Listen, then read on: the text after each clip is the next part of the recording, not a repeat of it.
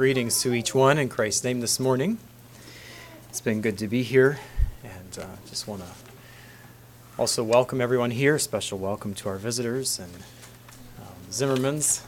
Good to have you here. Appreciated you sharing this morning, Brother John, and the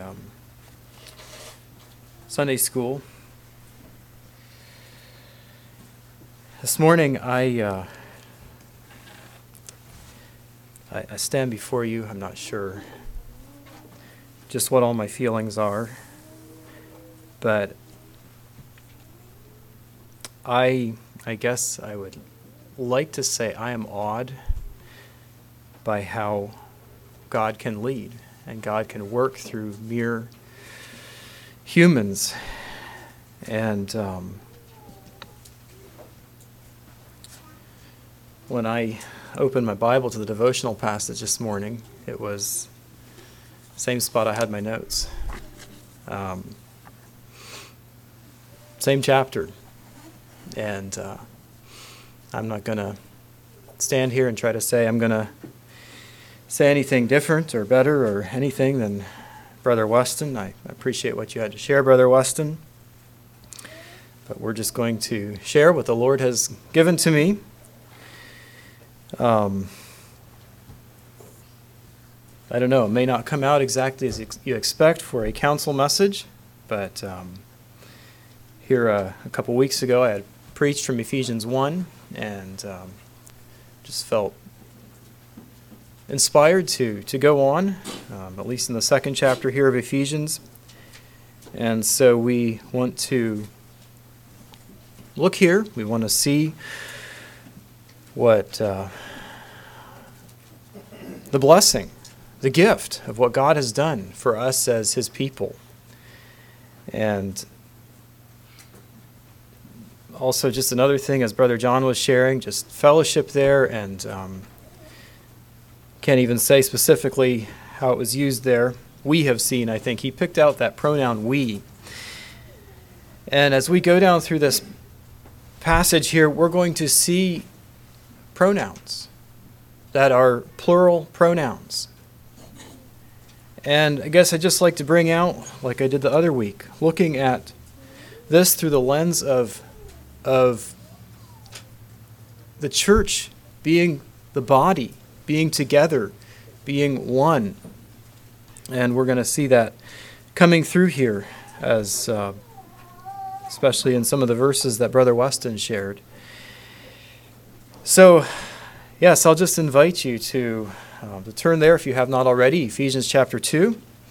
And we're going to take this in segments and go, we'll see how time permits, at least most of the way through the chapter. So again, I'm just going to draw your attention to, and I probably won't be necessarily picking them out as we go through and saying anything about them. I may, I'm not sure. But pronouns like you. Now, you is a singular pronoun or a plural pronoun. But in this case, it's referring to you. I can point to one person and I can say, I'm talking to you. But I can also look at everyone here and talk to all of you. He also uses ye, which is very similar to you. Us, which is plural. We, which is plural, and our, which is plural, and then gets into something interesting there, not necessarily pronouns, but kind of bringing plural and singular together, and that'll see some clarity in that as we look at that later then.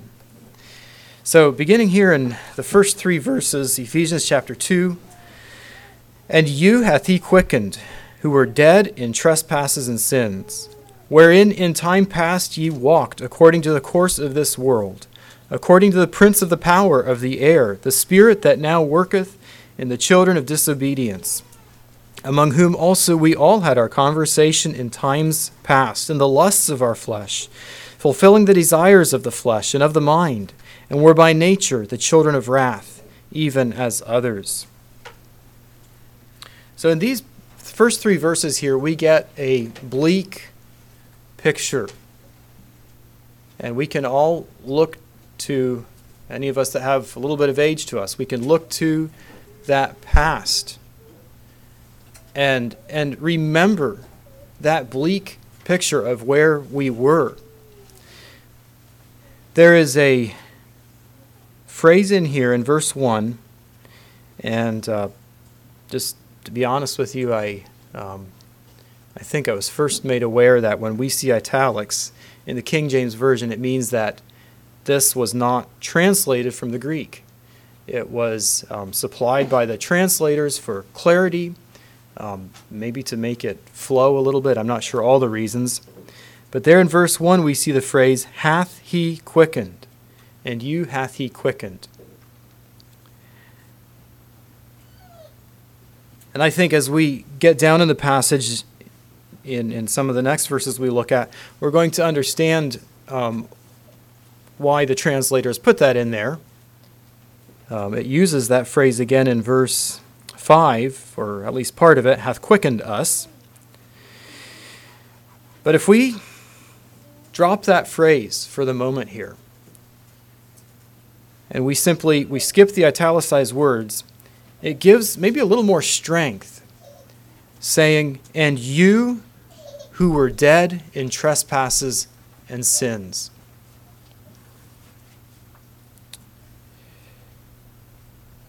That's speaking to the past experience of all believers. Dead in trespasses and sins. Bleak. Lonely. Cold. He says in verse 2 that ye walked according to the course of this world. That course there would be the age, or we understand it as maybe the system of this world. In time past ye walked according to the system of this world, or the way of the world, as the world, the ungodly, walked and lived. And I think it would be fair enough to say that that is a system of self, the system that involves the self-life. It says, ye walked according to the prince of the power of the air. I'm not sure I have a full understanding of that phrase, that term there. That is a term used for the devil. But I believe it looks at the spiritual influences of the devil here on the past life, and also the unseen battle that is happening for the souls of mankind to keep the souls of the ungodly. Says about, that's the spirit that works in the children of disobedience, but also that battle that the devil would want to regain the souls of the believers, of God's children.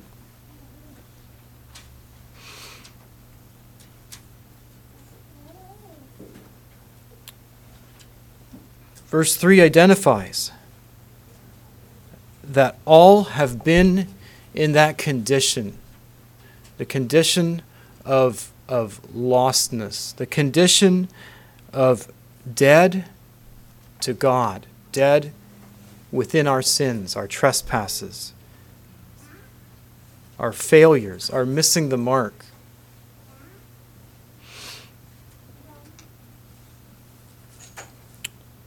It says, we had our conversation, or that was our life. That was how we lived. That was how we conducted our lives. Our conversation, fulfilling, conversation in time past in the lusts of the flesh, fulfilling the desires of the flesh and of the mind. And that's where it was, as we followed Satan, as we lived according to his influences on our lives, living for self. were by nature the children of wrath. We were in a sinful condition that deserved the wrath of God to come upon us. And God's wrath would have been our end. But takes us into verse 4. Praise God. Let's read verses 4 through 10. But God, who is rich in mercy, for his great love wherewith he loved us, even when we were dead in sins, hath quickened us together with Christ. By grace ye are saved, and hath raised us up together, and made us sit together in heavenly places in Christ Jesus, that in the ages to come he might show the exceeding riches of his grace and his kindness toward us through Christ Jesus. For by grace are ye saved through faith, and that not of yourselves, it is the gift of God, not of works, lest any man should boast. For we are his workmanship, created in Christ Jesus unto good works, which God hath before ordained, that we should walk in them.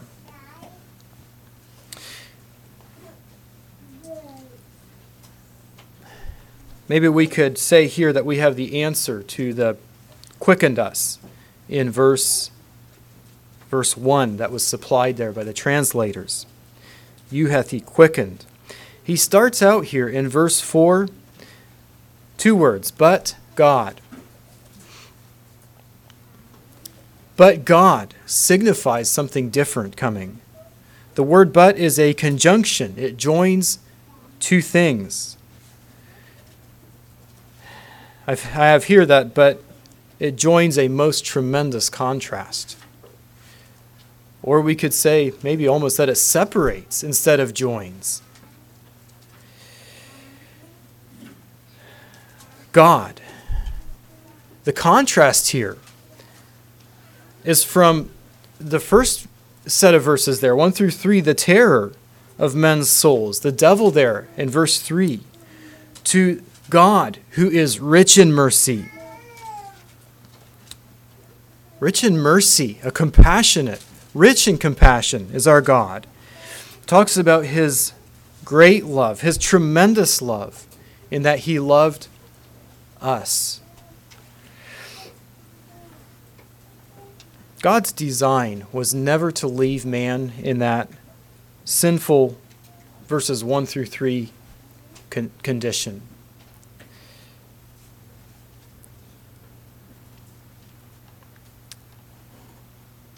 In verse 5, we read there about how we were dead in trespasses and sins, and he hath quickened us. God's mercy and love that we read about in verse 4 motivated him to do something about our lost condition. It motivated him to bring life to us who were dead in sins. That's where we were. We were dead. But God has quickened us. He has made us alive or resurrected us spiritually. As I think of being dead in trespasses and sins, I just had to think of the example here, being dead. Our neighbor raises calves, steers from the bottle, and at times we see his skid loader go past in the field by our place there, and there's a dead calf in the bucket. That calf is dead. You can kick that calf. You could hit it on the head or give it a shot, and there's no life coming back to that calf. It's dead. It's gone. Done. As I think of that, we were dead in our sins. We were dead to God. There wasn't life between us and God. But God breathed into our despicable souls, our sin-laden souls, and brought life. I say, what a marvel. What a marvel, brothers and sisters, to be taken from that dead condition and to be given life.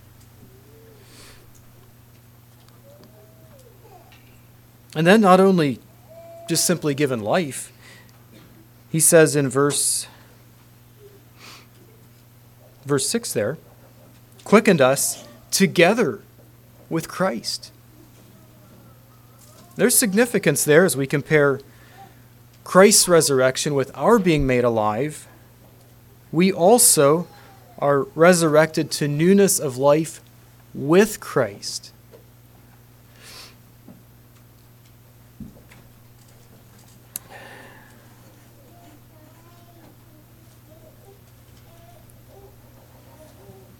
Verse 6 says that he has raised us up.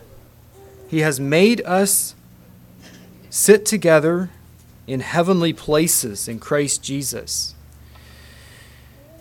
Today, as new creatures in Christ, we experience the blessings of the heavenlies. And I didn't exactly look at the context. I didn't look it up for the context there in James. But it talks about seeing through a glass darkly. And today, as I said there, we experience the blessings of the heavenlies, though we do see through a glass darkly. Someday, it's going to be face to face that we will experience the blessings of the heavenlies in greater ways as we are there with Christ and with God the Father.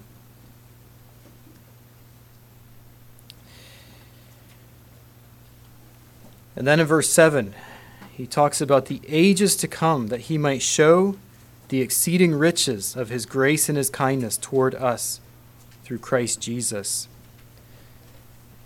Today we are experiencing that grace. That grace that the writer here, Paul, was speaking of to come. I believe we'll continue experiencing that grace, and throughout eternity, the grace of God, we will see it even more real. And that is the grace whereby we are saved. Verse 8, for by grace are ye saved through faith. Grace we could define as the unmerited favor of God. Or maybe we've heard the definition, the power of God to do God's will. Grace. A spiritually dead person comes with no merits to bring to God. We have nothing. The good works, nothing to bring to God. But by reaching out to God, he becomes a new creature in Christ.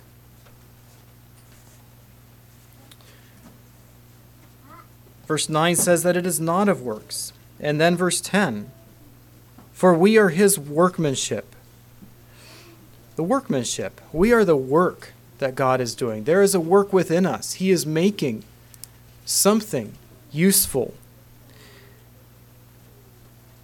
But it says we are created unto good works.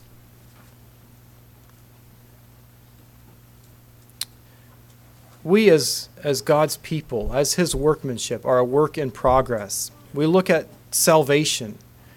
Salvation is a past. It is a past thing in the life of a believer, but it is not only past. There was that coming to Christ for salvation, for his grace. But there is the continued sanctification that Christ is doing in our lives, continuing his workmanship, continuing to mold us into his divine image, into what he wants us to be.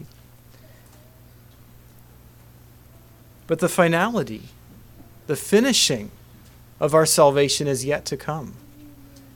And that will come when we step into glory, into the presence of our Savior, into the presence of Almighty God.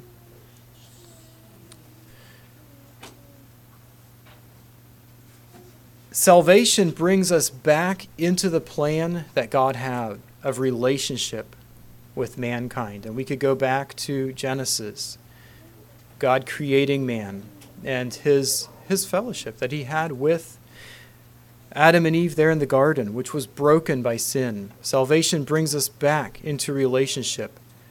His original plan. And consequently, as we come back into that part of the plan, we also come back into that plan of good works that is part of that plan. When we accept the gift of Christ's salvation, his plan of salvation, we embrace the whole package of his plan. Saved by grace, created unto good works. I had down here, is my faith motivating me? And then I changed that. Let's get that plural. Is our faith motivating us? I trust it is, and that God is continuing to work in us and continuing to work through us for his purposes. Now I'd like to read verses 11 through 18. Wherefore remember that ye being in time past Gentiles in the flesh, who are called uncircumcision by that which is called the circumcision in the flesh made by hands, and that at that time ye were without Christ, being aliens from the commonwealth of Israel, and strangers from the covenants of promise, having no hope, and without God in the world. But now in Christ Jesus, ye who sometimes were far off are made nigh by the blood of Christ. For he is our peace, who hath made both one, and hath broken down the middle wall of partition between us, having abolished in his flesh the enmity, even the law of commandments contained in ordinances, for to make in himself of twain one new man, so making peace, and that he might reconcile both unto God in one body by the cross, having slain the enmity thereby, and came and preached peace to you which were afar off, and to them which were nigh. For through him we both have access by one Spirit unto the Father. And verse 19, Now therefore ye are no more strangers and foreigners, but fellow citizens with the saints and of the household of God.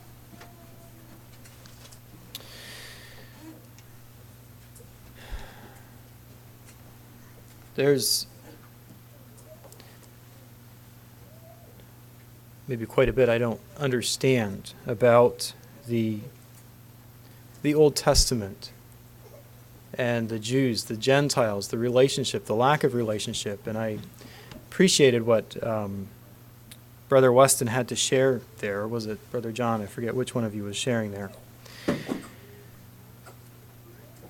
And we understand that God had called out Abraham and the patriarchs and called them to be a special people for his purposes.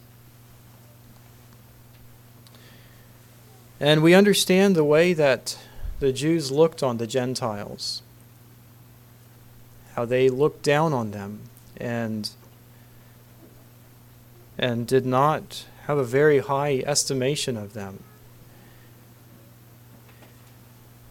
It says in verse 11 that ye being in time past Gentiles in the flesh. And really that's what we would be. We are, by race, we are not Jews.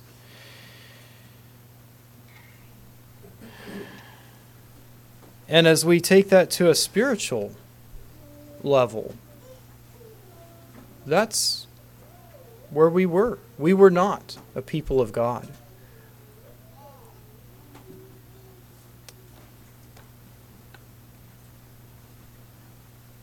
Verse 12, In time past ye were without Christ, being aliens from the commonwealth of Israel, strangers, without God, hopeless. And we can see some of that Jew-Gentile contention, segregation, maybe coming through here in their understanding. Verse 13, ye, or we, were far from God.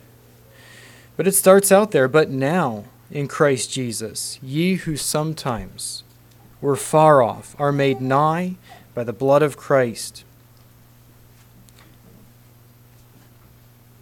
now brought near to God, now brought into the family of God by the blood of Christ, at the expense of Christ's blood. And then verse 14 says that he is our peace, who hath made both one, hath broken down the middle wall of partition between us. Looking here, I believe first of all at peace with God, who is perfectly just, which is a huge statement. God, perfectly just, and we as man have come to him with all of our faults and our deadness to him. Now we have peace with God. I mentioned about a plural and a singular coming together. Who hath made both one. Both is plural. One is singular.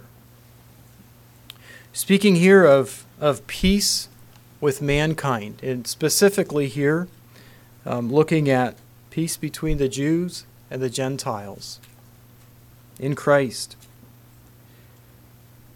He talks about the ceremonial law, the law of commandments in verse 15. And verse 16, the word reconcile, reconciliation in Christ. Brothers and sisters, race does not matter. In Jesus, that Jew and Gentile wall of separation we heard about has no place. And whether he's talking specifically here of a wall in the temple that the Jews were not allowed beyond, or more of a simply a wall, an unseen wall built up between the relationship between Jews and Gentiles. No place for walls between race or between one another. Verse 16 talks about reconciliation. He might reconcile both unto God through Jesus Christ. Reconciliation is a very real part of salvation. As I think of this reconciliation, and as I think of peace with, as he's talking about it here, it looks a lot as peace with man, but I also see peace with God here. I think of our reconciliation with God and man and peace as kind of like a triangle, with God at the top. And you can put yourself in the other corner, and fellow man in the other corner. And no matter which way you go around the triangle, each one touches. And I was thinking about it. I didn't bring it this morning, but I was thinking about how you take a tortilla chip, and they're triangle shaped. And if you would take one the top corner to represent God, and another corner to represent yourself, and another corner to represent your fellow men, you know, tortilla chips break. You can break a corner off, and that severs both relationships. And I believe that's so true. That's maybe a comparison that would break down, because, you know, a tortilla chip, you break it and it's done. But that's not the way it is for us. That triangle can be restored and made new again. Praise God.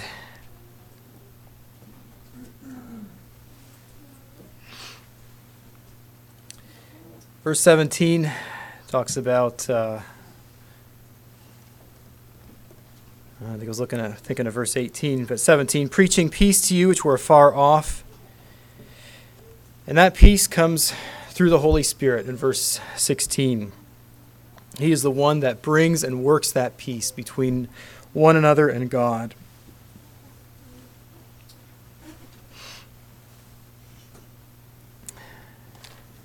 The last part of the chapter there, I think we're just going to leave that for this morning. Something that would be worthy of spending a fair amount of time on. As it looks, just mentioned there, it looks, and Brother Weston talked about that this morning too, but the church as a building built upon the foundation of Christ and the apostles, Jesus being the chief cornerstone.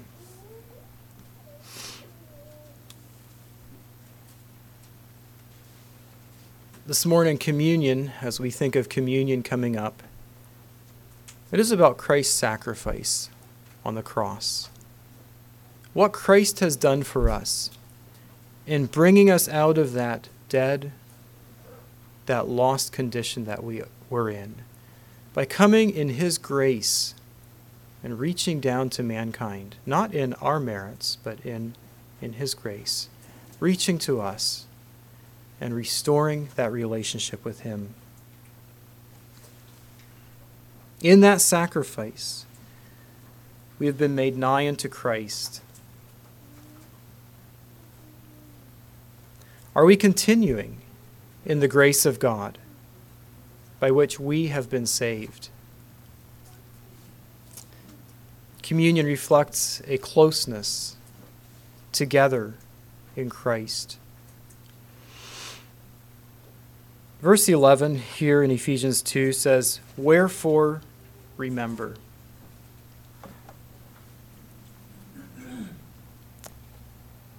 And I think it does us some good at times to remember,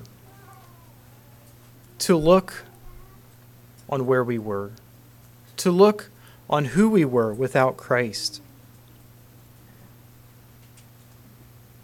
to look not to stay there and to dwell on the past. That gets us down. But rather to look at direction. Where have we been? Where are we going? Are we continuing in the grace of Christ? This morning, as we consider our lives, as we consider our standing with God, where are we in our standing with God in His grace through Christ? Also, may we consider our standing in the church, the body of Christ. And we didn't get into the last part, but considering our foundation. Is our foundation Christ? Are we standing on Christ and what He's done for us in His Word and in His gift of salvation to us? This morning, I just want to challenge that we take time, that we consider where we are at in life. And just thinking of council coming up Wednesday evening. Consider our peace with God, our peace with man, and our desire for the fellowship of communion. So I want to just wish God's blessing on each one of us as we do that. And in the next couple weeks, to have an anticipation, to look forward to coming and partaking of the emblems that signify the blood and the body of Christ, and that signify our gift of salvation in Christ. Let's kneel together